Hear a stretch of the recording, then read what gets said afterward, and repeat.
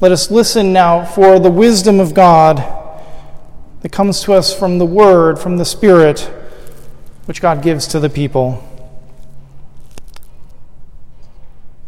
See what love the Father has given us, that we should be called children of God. For that is what we are. The reason the world does not know us is that it did not know Him. Beloved, we are God's children now. What we will be has not been revealed, but what we do know is this. When He is revealed, we will be like Him, for we will see Him as He is. And all who have this hope in Him purify themselves just as He is pure. Friends, this is the word of God for the people of God.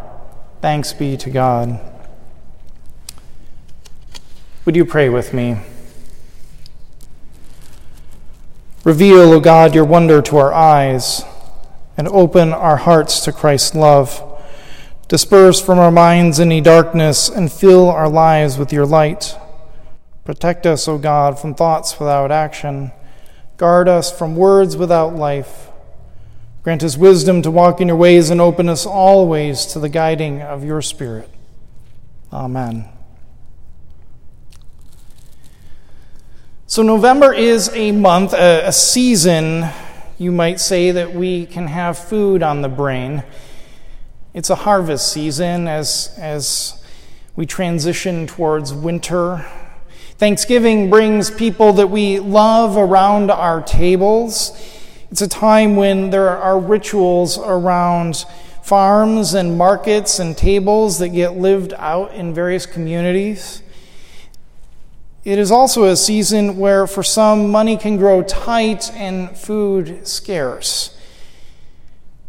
For the next few weeks, I want to invite you into a sermon series around food and its intersection with our faith, or we might say our faith where it intersects with our food. We'll explore how food can reveal the ways we experience God, the ways we connect with God through tables, through meals, through farms, through food security, through food justice.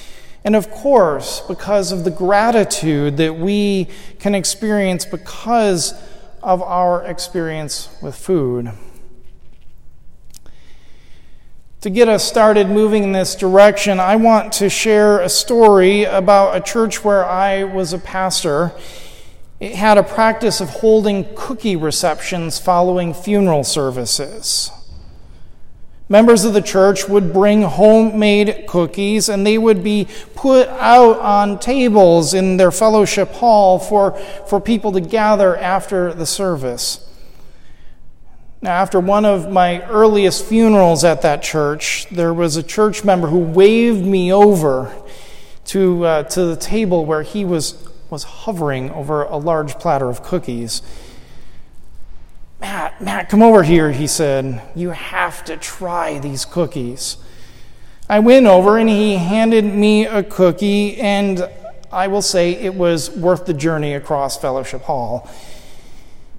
It was one of those everything but the kitchen sink kinds of cookies, something like an oatmeal, chocolate chip, butterscotch, and 5 more things that I could not name, but somehow blended into this amazingly delicious cookie. And he explained to me that this was his favorite cookie that he'd ever eaten, and the only time he ever sees them are at funeral receptions at this church.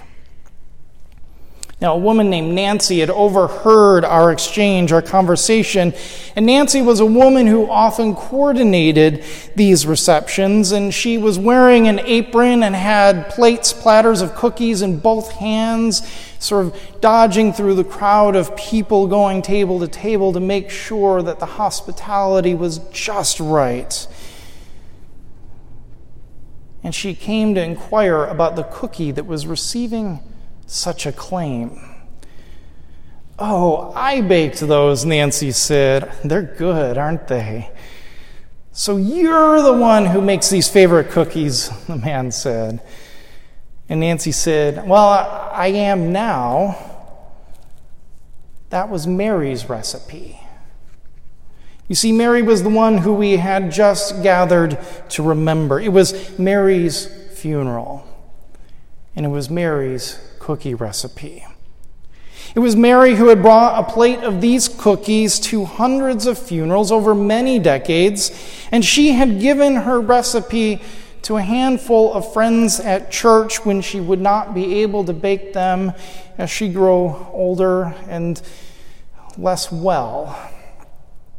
The recipe was passed on from one generation to the next, from one saint to the next.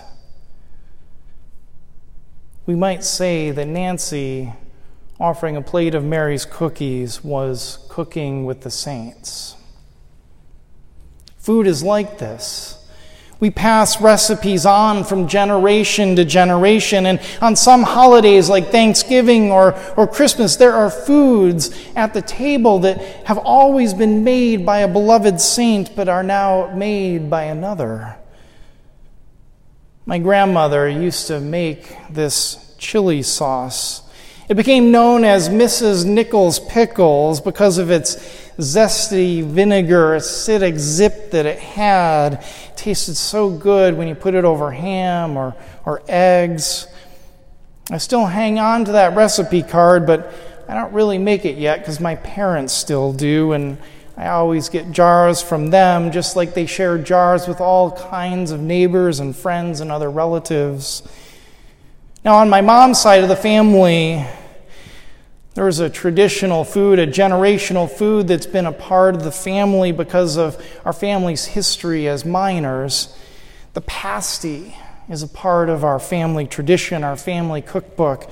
The pasty, where legends say that cooked just right with that really crisp, buttery crust, that you could drop it down the mine shaft to a worker and it would not break, but would still be edible.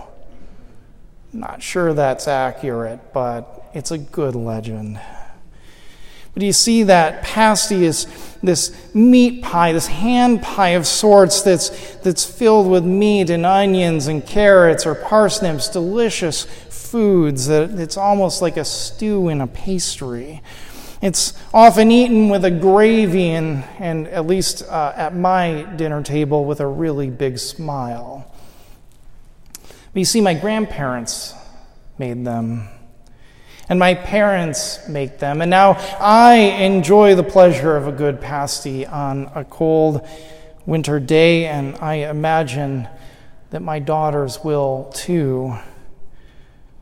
And just as an aside, has really very little to do with anything, but was a funny exchange. Nevertheless, I was interrupted while I was writing a sermon by my dad, who was texting me, and he recognized the sermon titles from the e-notes, and I told him about the pasty story, and he said, well, a pasty could just be like a big communion wafer.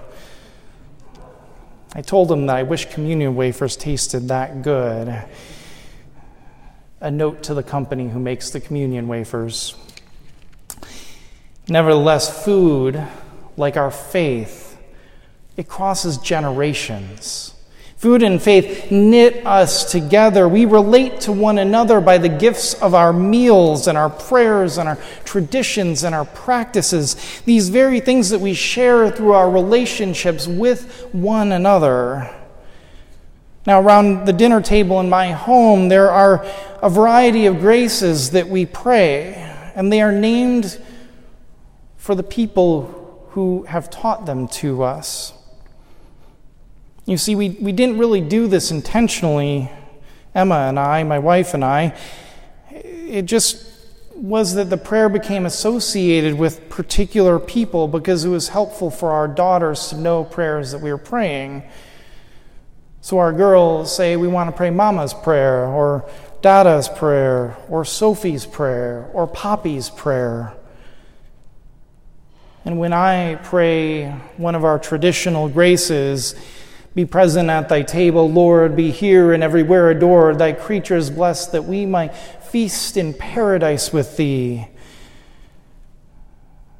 I remember that I am praying a grace that was given to me by my grandfather, that was given to him by his father.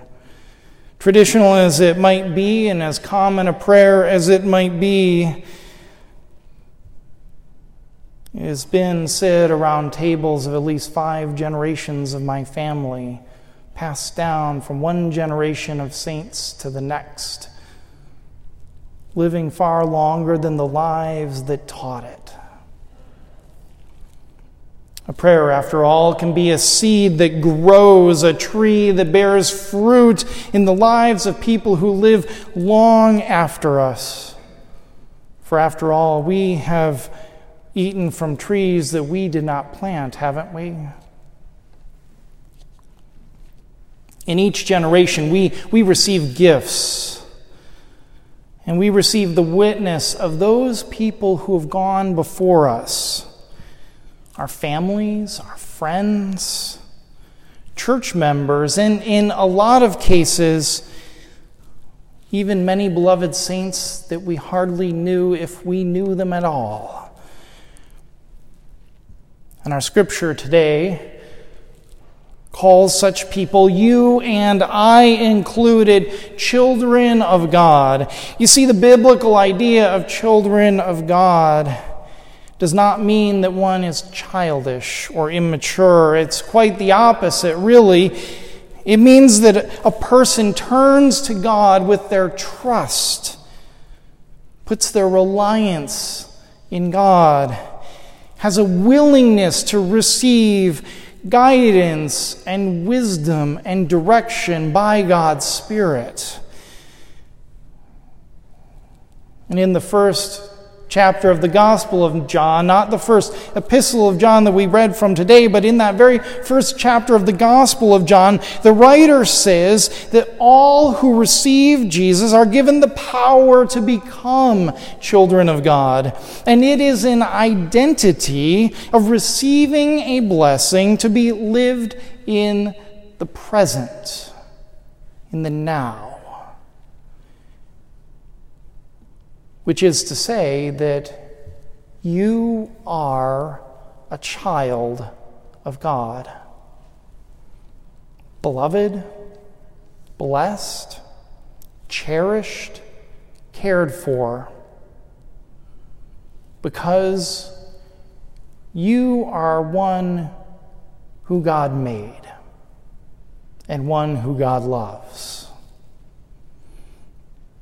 And God's expression of love means that we are called and invited to live our lives being more and more who God has made us to be, who God has called us to be.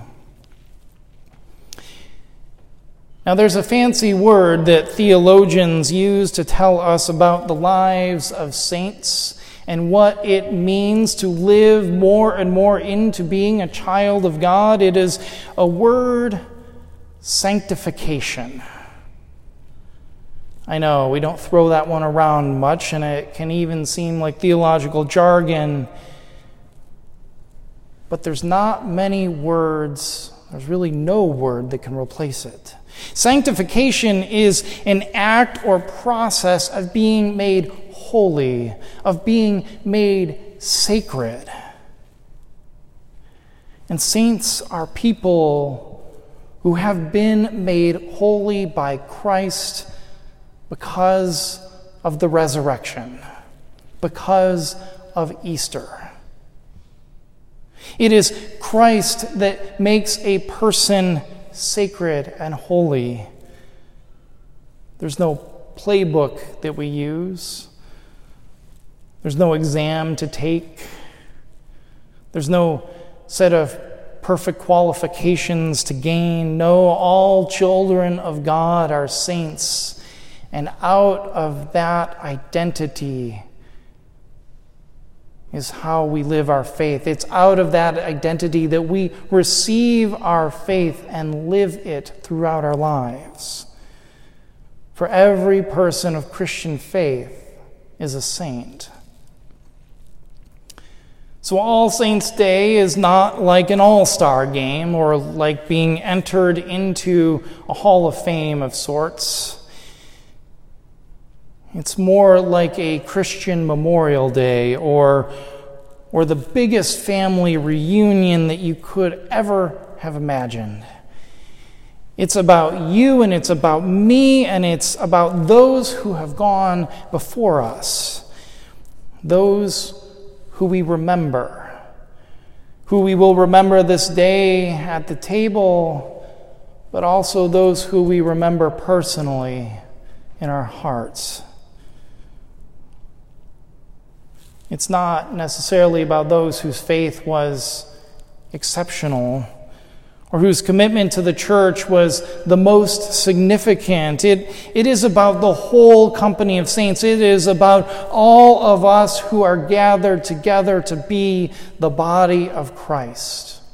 One church, one people.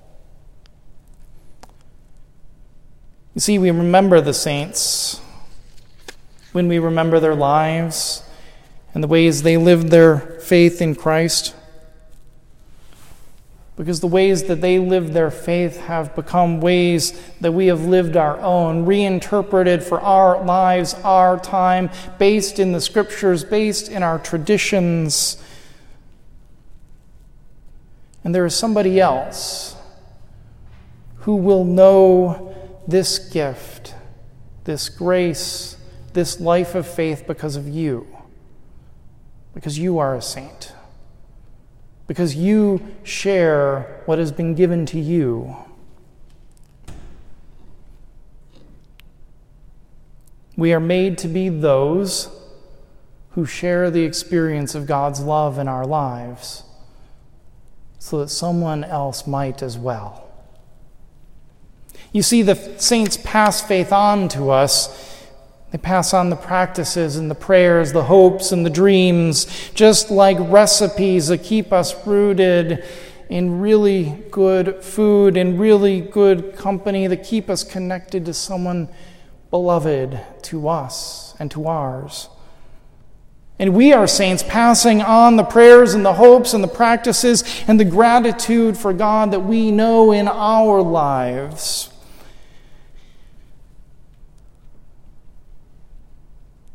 I saw a picture in the church archives this past week that reminded me of this very concept. It was a picture of Reverend Dr. Alan Zahn, pastor of this church, this congregation. He began during World War II when he was called to be pastor here, and his ministry as the pastor of the church extended to the end of the 1970s. A while back, I was looking through that archives, looking for something that in the church's history, and I didn't find it. I didn't find it this past week, but I found this photo. And it was a photo taken of the communion table in the chancel on Harvest Sunday, November 20th, 1960. Dr. Zahn was standing with a church member, and on the back of the photo it says the church member's name was Addie Morton. They're standing in front of the table as it is decorated for Harvest Sunday, a really large cornucopia with harvest vegetables and gourds and small pumpkins all across the table. It was decorated with a sense of abundance. There's this feeling of gratitude that I received when I was looking at this photo. It's a gratitude that I can't help but think is still rooted in this church. Because still so many decades later, we have the same practice. That in November we have a Harvest Sunday where the same spread is decorated, adorning our communion table right here. It will come soon. I hope you return to see it. It's a tradition that our saints started long before you and I. And it's a tradition that we carry on, and I imagine will for generations to come. You see, the gratitude that Harvest Sunday expresses in this church is the kind of gratitude that we have tasted from those saints who have lived their faith in the church long ago. We have tasted it at the communion table. We've tasted it at fellowship when we've gathered around meal tables together. We have tasted it because there are beloved saints that we know this gratitude from, who gave it to us, who instilled it in us. And they know they are children of God now, and we know that we are children of God because of their faithful witness to us. That Christ is Lord, that Christ is love, that Christ is lived in communion and community. And others will know too. Others will know too because you, the children of God, you, part of the communion of saints, will share this faithful witness to others. So may the wisdom of God awaken you to your life as an everyday saint.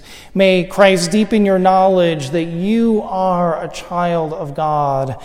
And may the Spirit move you to share your faith with gratitude for all of those beloved who've come before you and for all of those beloved to come after. For this we give thanks to God today and always. Amen.